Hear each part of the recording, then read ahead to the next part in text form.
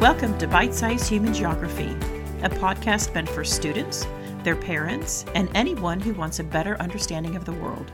We investigate global issues using human geography concepts. It's human geography made simple. Today we are going to be discussing something that is going to make you so smart. It's like the best party trick ever, except you'll be the smartest person in the room at any gathering when we start actually having gatherings again. Hello and welcome. My name is Kara Smart, and I am so excited to be here with you today. We're going to be discussing one of my favorite topics to discuss in the class that I teach, AP Human Geography, and it's something that I'm actually kind of shocked isn't out there a little bit more. It's really actually quite positive for the future of the planet. It's hopeful. It shows the progress of humanity over time. There will be challenges, of course, but there are some amazing things that are occurring on this planet, and I think it's finally time we started talking about some of them. Normally, when I begin a new unit for my class, I'll ask some questions to get the kids thinking, questions to gauge their prior knowledge about subjects. So, for instance, when I start the agriculture unit, the first thing I do is I ask kids to think about their favorite meal and, describe it, or maybe, ask questions about do they cook, or do they even have a garden in their backyard. When we discuss culture, we basically rank and kind of think about the pop culture influences for the generations in the United States, really from the 50s all the way up until current pop culture. When we begin our population and migration unit, the first question that I always ask my students is, what do they know about the population on the planet? What specifically? Do you know where people live? Do you know how long do they live? Life expectancy levels. How do they die? So, for instance, we have a discussion about how Japan, they're the longest lived people on the planet. And Japanese women are they're the longest lived people on the planet. 87 years is the average life expectancy for Japanese women. And then you can contrast that with a place like Afghanistan. Their average age now, it's actually gone up quite a bit. It's 64 years now, but back in 1970, the average life expectancy was 37 years. So just little things like that can kind of get you thinking about population and demographics on the planet. So my question for you is this. What do you know, not only about basic demographic information about the planet, but specifically about overpopulation? What have you been taught about overpopulation on the planet? And if you're probably like most people, you've been taught that the planet is horribly overpopulated and that very soon we're going to run out of space. We're going to be 11, 12 billion people by the time the year 2100 rolls around, and it's going to be horrible, and we're all going to die slow, painful deaths and not have enough food, and it'll be a Malthusian nightmare. So I'm here to tell you that perhaps, just perhaps, this might be a bit of hyperbole and a bit overblown, shall we say, in the news media and in some academic circles as well, because there's a tool that we're going to use today called the demographic transition model. And this is a way to show progress in countries over time from very, very low economic levels, high population levels, and show them as they develop, as they industrialize, until they get to the point where they become like what you would see in, let's say, the United States or Japan or someplace like Italy. So the demographic transition model was made by a gentleman named Warren Thompson, who was a demographer, back in 1929. And this is a model that shows a change in a society's population over time. So from high crude birth rates and high crude death rates to low crude birth rates and low crude death rates. And so for a lot of the vocabulary terms that I'm using here, like total fertility rate or TFR or crude birth rates, crude death rates, I'm going to put all those definitions in the bottom of the show notes, so I don't have to spend time actually defining those, and we can kind of just jump right through. I figure it'll take you 2 seconds to actually go look at the show notes to see what I'm talking about, and it'll make our conversation go much, much smoother. So if you were to Google image search the demographic transition model, or maybe even DTM, you would find an image, looks like a chart, and it has these lines on it, these lines going up and down that show birth rates and death rates and total population rates. I'll put a link to that at the bottom of the show notes for you. But when you look at an image of the DTM model, there are 5 separate columns, and each one of those columns represents a different stage in the life of a country. So what I want to do now is I want to go through each one of these stages with you. And then we're going to talk at the end about this thought that the planet is going to be severely overpopulated in the not too distant future. So stage one of the demographic transition model is what we call the low growth rate.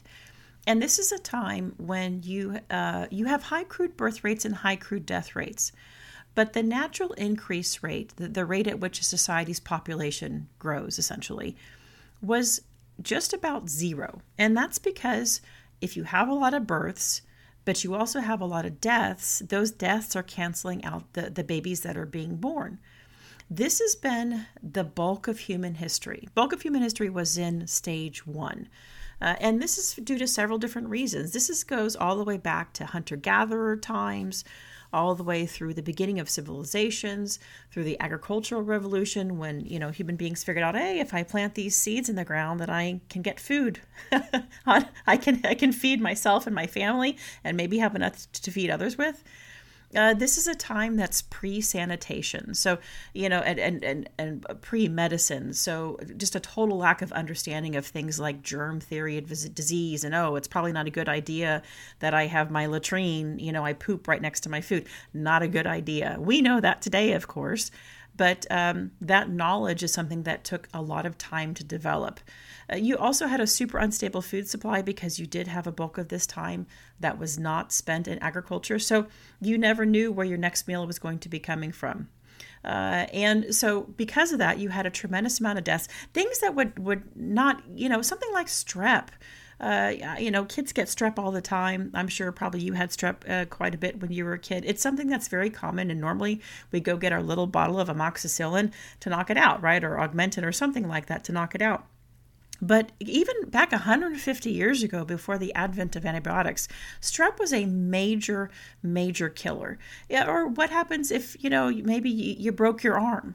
If you go back 150 years, 200 years, the possibility was high that infection might set in and you might get something like sepsis and die. So the infinite amounts of ways that you could get injured and die in a stage one society pretty much canceled out the babies that were being born during the stage one society. And stage one takes us all the way through to the Industrial Revolution that began in England. So it's a long period of human history that basically takes us up all the way to the early 1800s in England. There are currently no countries on the planet, thank goodness, that are in stage one of demographic transition. Now, there are some small pockets that you'll see. So think of like the Amazonian River Basin, or maybe some places in Australia, center of Australia, traditional Aboriginal cultures that tend to be isolated.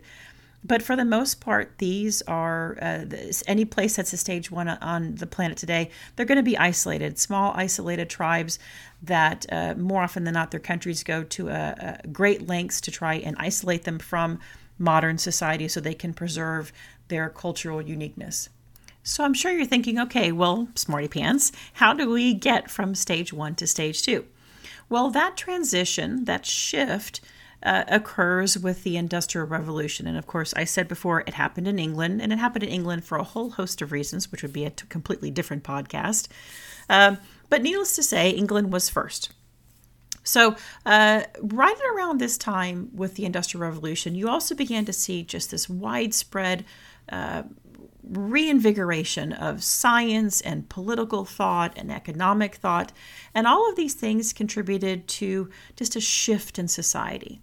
With the Industrial Revolution, people began to move from rural areas, which were agrarian, to major urban centers, which were where the industrial powerhouses were. And they did it because they weren't necessarily needed on the farm as much because of modern inventions, and also because, quite frankly, living in the city just paid better. You were able to better provide for your family if you lived in the city and worked in a factory than if you were to work on a farm.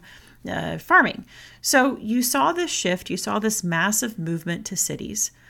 And because of this, because of diseases and things like that, these urban centers very quickly realized that they had to set up water and sanitation methods to deal with this growing population.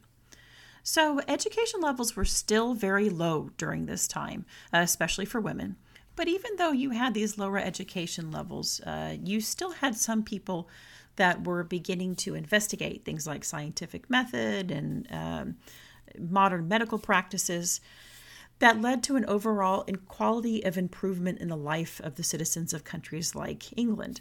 So overall, you began to see this massive growth in wealth and health of the population of England, which of course led to collapsing crude death rates. So the crude birth rates were still very high. There was really no artificial birth control. This is a social role of women was still very much as mother and baby producer. But to see the crude death rate decline, that formula for natural increase rate is crude birth rate minus crude death rate.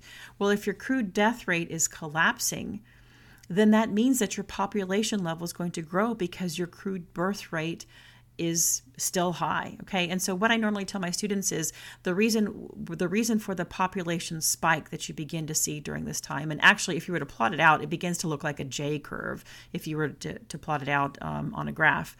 But the reason for this population spike that begins to occur is simply because people are dying less fast. So there are countries on the planet that are in stage 2 right now. So remember, this is where England was back in the late 1700s, early 1800s. And this is where certain countries are right now. So if you look at a country like Niger is in Africa, and they have the highest fertility rate on the planet. So they have a lot of babies that are being born on the planet. They also have relatively low sanitation levels, low levels of education, and they're kind of at the beginning of their industrialization/development process, okay?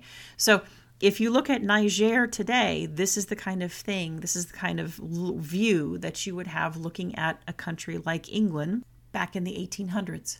Now, I'm sure you're thinking, all right, Kara, Niger today and England back in the 1800s don't look even anything remotely alike, especially with regards to their economics. But remember, this is about demographics. The economics comes into play as well, but every country develops differently. And of course, this is one of the weaknesses of a model like this, is it's really hard to apply to different regions. It works really well for places like Europe or maybe even the United States. But because we have interventions that have occurred, especially with non-governmental organizations, NGOs, that come into places like Niger and they say, hey, here's some anti-malarial medicine, or here's some medicine to help with HIV, or here's some birth control methods, that kind of thing. This doesn't necessarily, it's hard for this model to be applicable to every single country on the planet in the same exact way that it was applicable to England, but it still works for the purposes of application and just understanding of the planet. So where do you find these countries on the planet?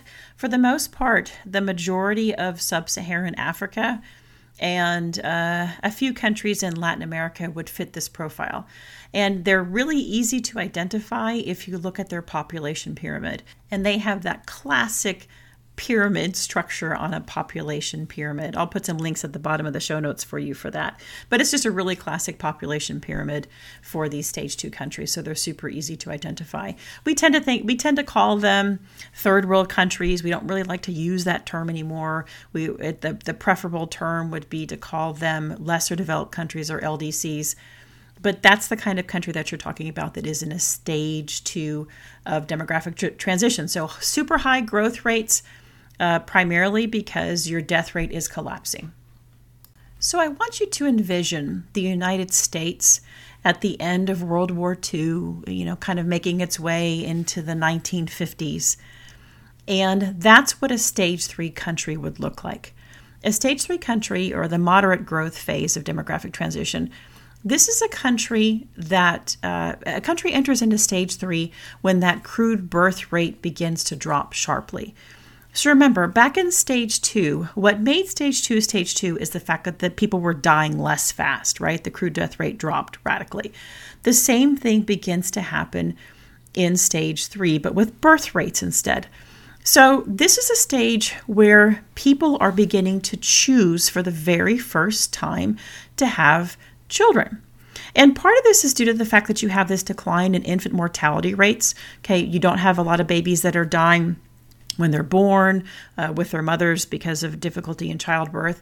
And you're beginning to see the advent of modern medicine, things like vaccinations, modern medical care for all kinds of different diseases, things that would have killed you are not going to kill you anymore. And you've also had that shift, that full shift from rural to urban. And so society is just beginning to look very, very different in stage 3.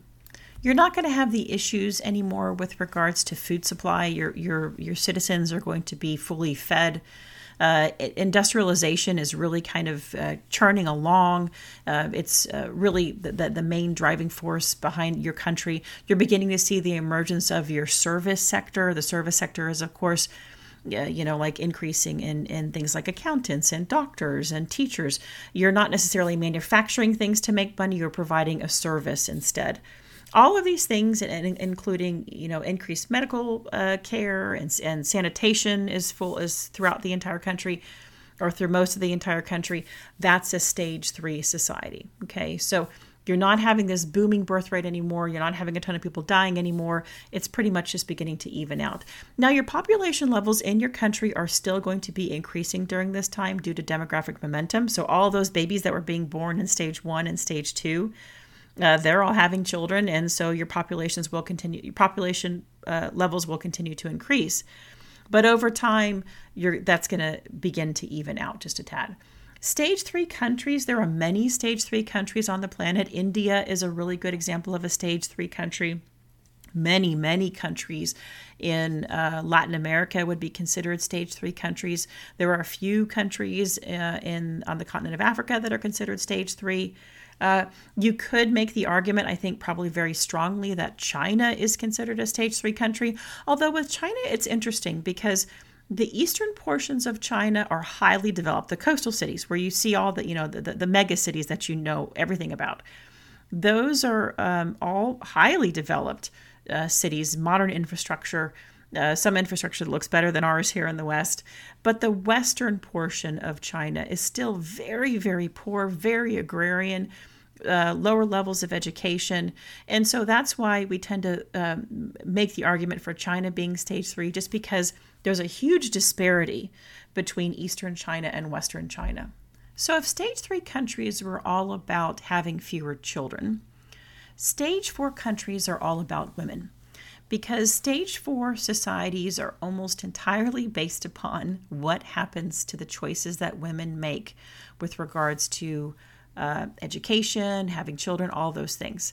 So a question I always ask my students is, especially the ladies, or actually it is the ladies, what do you want to do with your life? What do you want to do when you get older? Do you just want to have children? Do you want to, go to college? What do you want to do? And of course, they all say they want to go to college. And the thought of children is, okay, yeah, we'll have children, but not right now. I want to go to college. I want to get my education. Then I want to get a job. And children is something I want to think about later on down the road. And this is pretty much the driving force behind a stage 4 society. We know how expensive college is. And so women have made the decision, okay, I either have to pay off my student loans or I definitely want to work to show value for that college degree. And so that delays childbirth a little bit. And then maybe they delay getting married. And so maybe they're 28, 29 by the time that they get married. And then they want to wait a few more years to have children.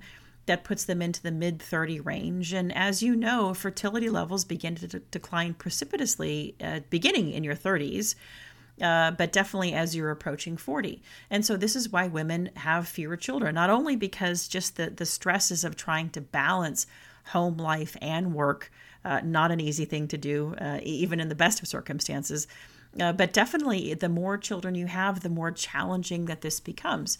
And so that's why in stage 4 societies, you do tend to see a decreasing crude birth rate, because women make the decision, oh gosh, this is just too challenging to have more than one child. We have, of course, widespread use of things like birth control, family planning methods, that kind of thing, in addition to having good health care. So children are not dying like they would have been dying in stage 1, or even stage 2 with very high infant mortality rates. So the children that you do have are likely to live to adulthood. Because of that, and because of quality health care and good food supply, people feel content not to have a lot of children to, hopefully replace the ones that may have died. They're not going to be dying because of things like healthcare. And they're also not needed to do things like work in the fields like what you would see in a stage 1 or stage 2 society. Children in a stage 4 society are actually, I don't want to call them not a necessity, but they aren't necessarily a necessity for an individual person. And so that's why you see all throughout stage 4 countries rapidly declining birth rates.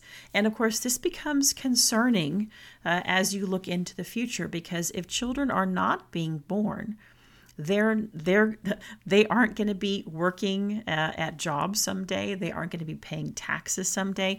And that has some really severe implications for the long-term health of a stage 4 country moving forward, as we will see shortly here when we take a look at Western Europe. So right before everything started to shut down with the coronavirus outbreak here in the United States, of course, Europe was shutting down sooner than we were, because they were infected much sooner than we were, in Italy in particular. And we happened to be still in school during this time, and my students were coming in with news articles telling me, "Hey, Mrs. Smart, have you seen what's going on in Italy? A lot of older people are dying." And of course, they knew right away the reasons for that, the demographics of Italy. Italy is a country that is aging rapidly, and they are kind of our textbook example of a stage 5 country. Stage 5 countries have very, very low birth rates and very low death rates. And oftentimes you begin to see this inversion of birth rates to death rates. And so more people are actually dying than are being born, which is really kind of like the first time in human history that you're beginning to see countries and people within countries deliberately make the choice to have so few children that your population levels begin to invert. Because sometimes, you'll see it due to mass migration, or you'll see it due to outbreak in war or something along those lines, but never just strictly due to social choices of, hey, I just don't want to have kids. And so Italy is a country, even though it's a really traditional country, it's a Catholic country, the country is beginning to change with regards to its social outlook and how, children are valued in society. Not that they aren't valued in Italy, because of course they are, but it's just in practice, people have made the decision to delay childbirth. And like we said before, if you're delaying childbirth, you're not going to have as many children. So maybe 2 or 3 generations ago, where you might have had, 6 or 7 or 8 children in a country, per family in a country like Italy, now you're lucky to have even 1. In stage 5 countries, you have kind of like stage 4, really, solid family planning methods, really great health care, high status of women. Women are fully integrated into society, into the work environment. You're marrying later, good health care, good food supply, all of those things where people just think, what, life is really good right now. I don't want to mess it up with children. And even though, we know that that's really a fallacy, but for a lot of people, that's the choice that they make. And so that's why you see in stage 5 societies these just rapidly declining birth rates. So how do governments address this? Well, they enact what are called pro-natalist policies. And pro-natalist policies are ways for government to say, hey, can you guys please have some children? Because we're looking at our demographics and they're not looking too good. So places like Singapore or Denmark or Italy or France, they've all incorporated these pro-natalist policies. And pro-natalist policies could be anything like, hey, we'll pay for your childcare, to, hey, we'll reduce your taxes if you have more children, we'll pay you to have more children. These are all really good examples of pro-natalist policies. Singapore and Denmark in particular had these advertisements. Singapore's was, really sweet, have more children. Denmark's was a bit more racy, do it for Denmark. They had an advertising campaign a few years back with regards to that. But these are all hallmarks. If you have a country that is giving free childcare, that is giving massive tax breaks for having more than one child, that's a really good indicator that you are probably having a country that is entering in, or maybe already is in, a stage 5 of demographic transition. And the problem with this stage 5 of DTM is that once you're in it, there's really no way out. It's often called a demographic death spiral or demographic winter, because it's just impossible as a country to make your way out of that stage, even if you are engaging in some pretty heavy pro-natalist government interaction to try and get people to have more children. Because the bottom line is you cannot pay people to have children because it costs so much more to raise them than any child care or any tax breaks would give you to have more children. And the real negative consequence to this is what we call dependency ratio. This is that ratio between people who are working and people who are not, people who are paying taxes and people who are not, who are actually being supported by the government. So we have a youth dependency ratio. These are kids going to school that are getting the benefits of tax services. And then we have older people who are not working, who are also getting the benefits of the services that come from tax dollars. But if your population levels decline over time, the people who are kind of wedged in the middle, the working cohorts, as they're called, they can't possibly pay for people at both ends of the spectrum, especially for the elderly population, because as they get older, healthcare becomes very, very expensive, and we have longer life expectancies. So this is the big quandary for countries that are in stage 5 is how do we pay for that rapidly aging population? What do we do? So some countries deal with this via immigration. So if you look at Western Europe, part of the policy for the migration policy in Western Europe over the past almost decade now has been to try and shore up the tax base. So the thought is if we have migrants that are coming up from Africa and over from Eastern Europe and from Southwest Asia, from the Middle East, they will come into our countries, they'll work, they'll pay taxes, and they'll have children, and those children will pay taxes, and so it will help to deal with our budget deficits. But of course, the reality is it didn't really play out that way. You had a lot of people that were migrating in, and they weren't necessarily able to go fill in those jobs in the service sector, higher level education jobs, because some of them weren't even literate. Many of them didn't speak the language, had lower levels of education. And so it wasn't necessarily a good fit for the countries that they were migrating to into Western Europe, which of course now you have even more people that are in need of government benefits. And so the process was beginning to, I don't say bankrupt, but lead to increasing deficits in some of these countries in Western Europe. Other countries like Japan is not really big on immigration. They are a what we call a nation state, meaning they are a country that is pretty much composed of people of their own ethnic group. And so to migrate to Japan, there's a whole laundry list of things that you have to do to move to Japan. So Japan has, in addition to pro-natalist policies, which didn't really work, Japan has approached this from an automation point of view. And so that's why a lot of the artificial intelligence, a lot of the robotics that you see in manufacturing facilities, Japan has been at the forefront of this because to them, this is necessary for their financial survival. But the problem is automated intelligence or, robotic factory workers or whatever, they don't pay taxes. They don't pay into the system. And so from a financial point of view, it may help with dealing with labor issues, but it does not help with your declining tax-based issues. So what are the positives from this? What are the takeaways? At the beginning of this, I told you there are some really amazing positive forces that are happening on the planet. The first of which is that countries aren't stagnant. A country that's in a stage 2 society where maybe you do have very high poverty levels, not really good sanitation, maybe some high infant mortality.